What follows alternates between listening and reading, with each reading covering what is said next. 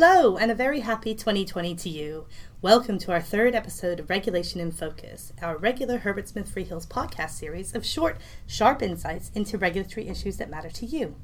I'm Kim Everett, a professional support lawyer here in the Financial Services Regulatory team in London, and in this series I'll be joined by my colleagues across the globe, bringing you incisive views and commentary on regulatory issues and developments. Today I'm joined by my co-host Pat Horton, who's also a PSL in our Financial Services Regulatory team and specialises in non-contentious matters. In this episode we'll be discussing the role that equivalence might play in accessing EU markets after Brexit, and why it may not be the panacea for all of the UK's market access related ills. We're delighted to be joined by Of-Counsel Catherine Dillon and Associate Emma Reid, both from our non-contentious financial services regulatory practice in London. Catherine and Emma are experts in regulatory matters across a wide range of sectors, and they've regularly been advising on Brexit-related implications for financial services firms over the past few years. So Emma, we've had a general election. The Conservative Party has a pretty hefty majority, and it appears the withdrawal agreement is finally going to go through smoothly. Can you explain a bit about where we are in that process and what that means for the financial services industry? Sure. Following the election result in December and resulting shift in the composition in Parliament, the Withdrawal Agreement Bill has come back to life in the UK and was passed in the House of Commons on 9th of January. It's currently making its way through the House of Lords. In addition to the bill receiving royal assent, which needs to happen for it to become UK law, the withdrawal agreement must also be ratified by the European Parliament before the UK can be said to leave with a deal. Although impossible to completely guarantee at the moment of recording, at the moment all signs currently point to the UK leaving the EU at 11 p.m 31st of January with a deal, triggering the start of the transitional period. Firms will no doubt be breathing a sigh of relief that the possibility of a no-deal exit at the end of January is now remote. However, it's worth noting that the deal as currently agreed only creates a transitional period which will maintain the status quo until the end of December 2020. Many commentators have noted that 11 months will not give either side enough time to agree a detailed trade agreement, setting out the future relationship.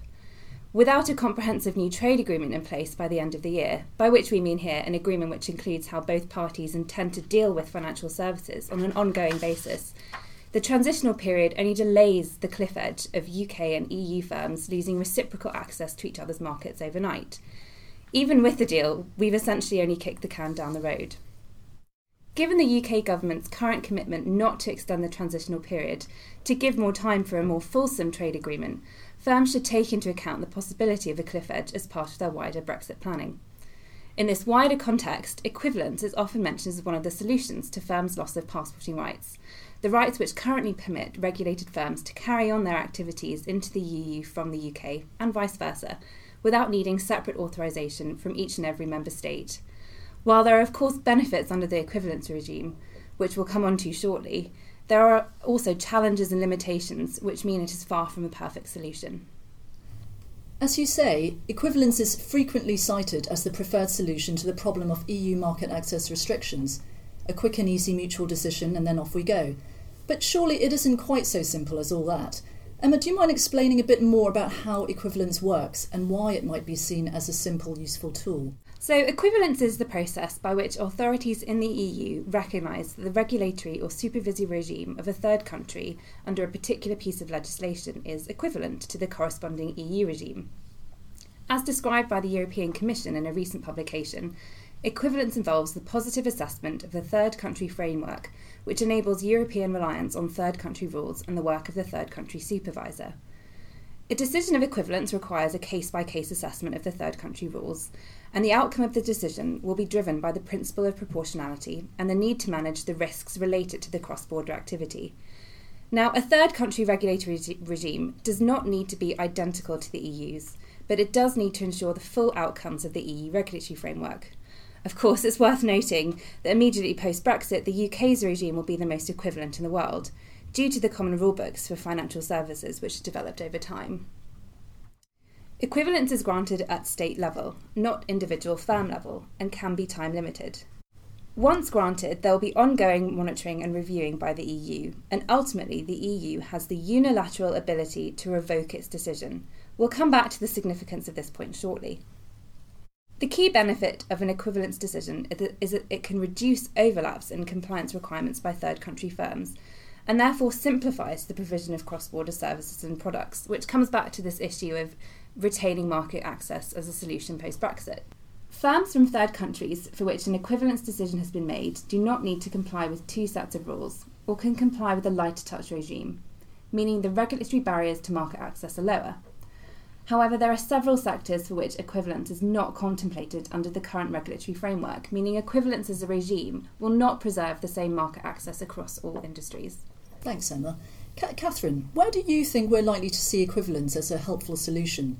And where do you think we'll encounter market access issues that equivalence won't help to resolve? So to put this in context, it is worth noting that equivalence under EU legislation overall for financial services is more established as a mechanism for prudential benefits and less so for market access, where it's quite fragmented. However, equivalence can be helpful in providing market access for UK firms if judged equivalent in the wholesale trading and investment and also asset management sectors. So for wholesale trading and investment, for example, under MiFID, this will likely assist with cross-border securities trading, investment advice, for example. Currently, there are some local regimes which also allow firms to carry on activities under lighter touch regimes, but where equivalence is granted, this would grant market-wide access to EU firms, where they could take a consistent approach to providing investment activities to institutional and large corporate clients. To take another example, under the Alternative Investment Fund Managers Directive, the marketing and management cross-border of non-retail and of alternative investment firms will be possible in principle where there's a finding of equivalence, which could make it easier for UK fund managers to market and to manage funds on a cross-border basis.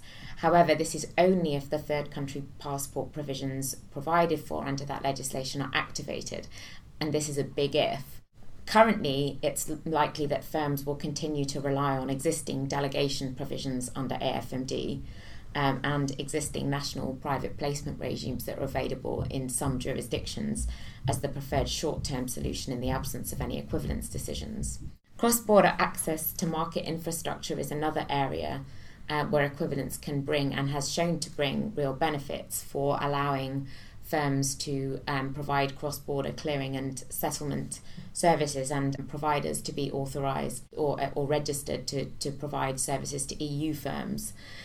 This is an area that's obviously seen as sufficient importance by the EU to grant temporary equivalence decisions for no-deal purposes, although these will be somewhat moot now that we're likely to have an overall transitional period.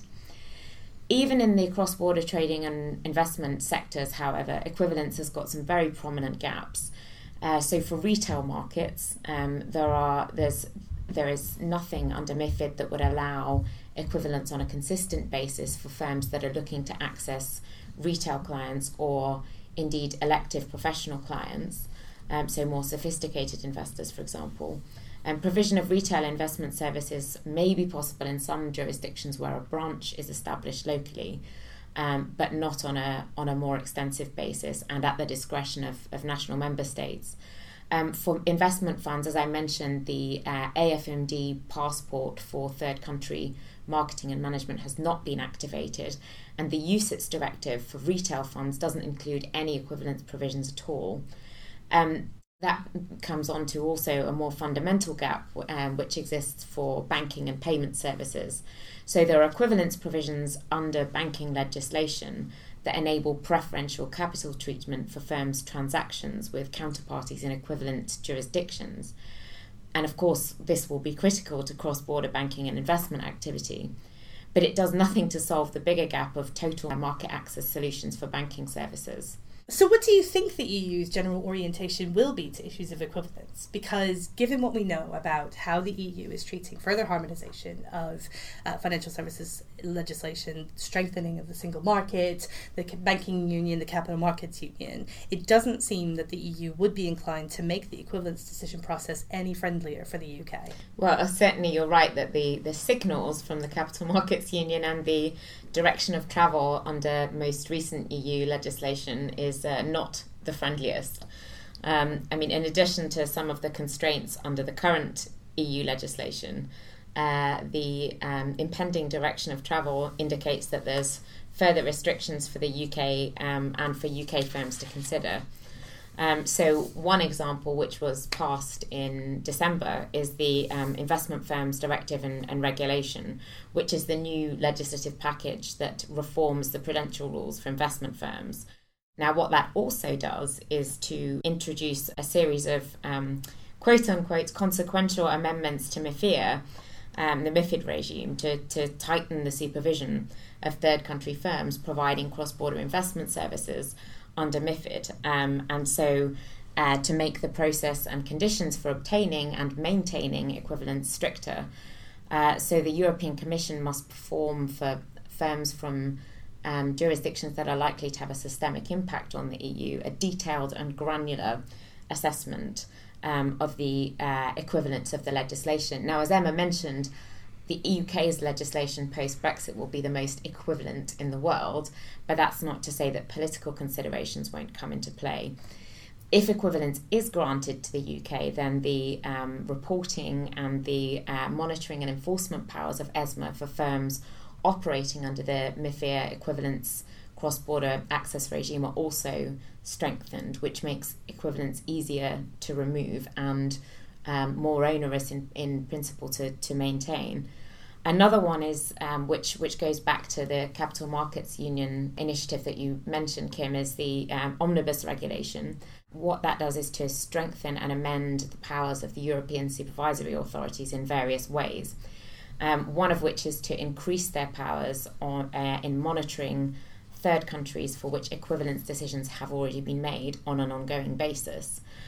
Although some of the most onerous provisions originally proposed have not made it into the final text of the legislation, it does allow authorities such as ESMA in principle to prevent EU firms from interacting in certain ways with third country firms, so outsourcing or delegating to non-EU entities, in addition to the provisions around enhanced monitoring and enforcement. In addition to this, and coming back to a point that Emma made, the very real possibility of equivalence being withdrawn has raised its head lately with the repeals of previously granted equivalence decisions.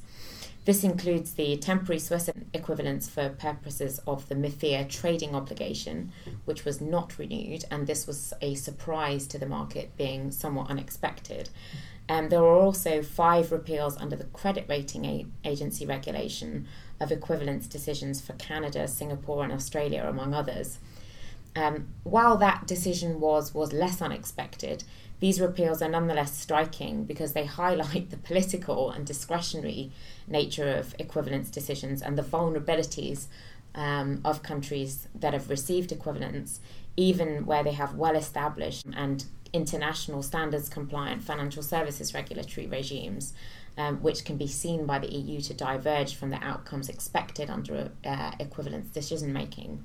Thanks, Catherine. I think you've highlighted some complex issues there. Emma, what's your perspective on equivalence? Just as the UK will be seeking access to EU markets through equivalence, surely EU member states will also be seeking access to UK markets through equivalence? Absolutely. Given the nature of equivalence, we've focused so far mainly on the EU perspective, but the UK perspective is also important, not least because the UK will also have its own equivalence decisions to make. Andrew Bailey, in his State of Play speech from September last year, noted that reciprocal equivalence would be the UK's authorities' preferred approach to solve some of the challenging issues arising from Brexit, including, for example, the complex issues around the shared trading obligation. One of the other key points the FCA has noted is their preference, unsurprisingly, for equivalence decisions to not be politically driven. In a speech given in October 2019, Nausicaa Delphus commented that equivalence decisions should be based on technical assessments and should be considered on an outcomes basis rather than line-by-line regulatory alignment. It's too early to know whether the EU will accept this approach, but provisions requiring a detailed and granular assessment could suggest otherwise, at least for some regimes. In terms of timing, the UK is keen to get the equivalence decisions in place swiftly after the UK officially leaves the EU. In a letter to the House of Commons European Scrutiny Committee last October, John Glenn, the Economic Secretary to the Treasury, stated that the government is attempting to conclude equivalence assessments with the EU by June 2020.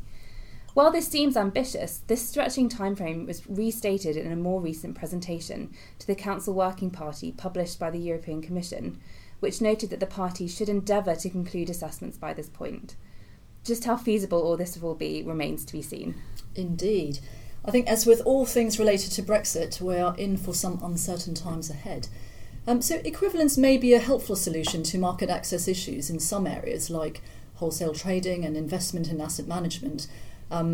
We can see that in other areas like retail and banking, there are more complex access issues and equivalence is not available. What's more, equivalence decisions can be political in nature and subject to unilateral withdrawal by the EU.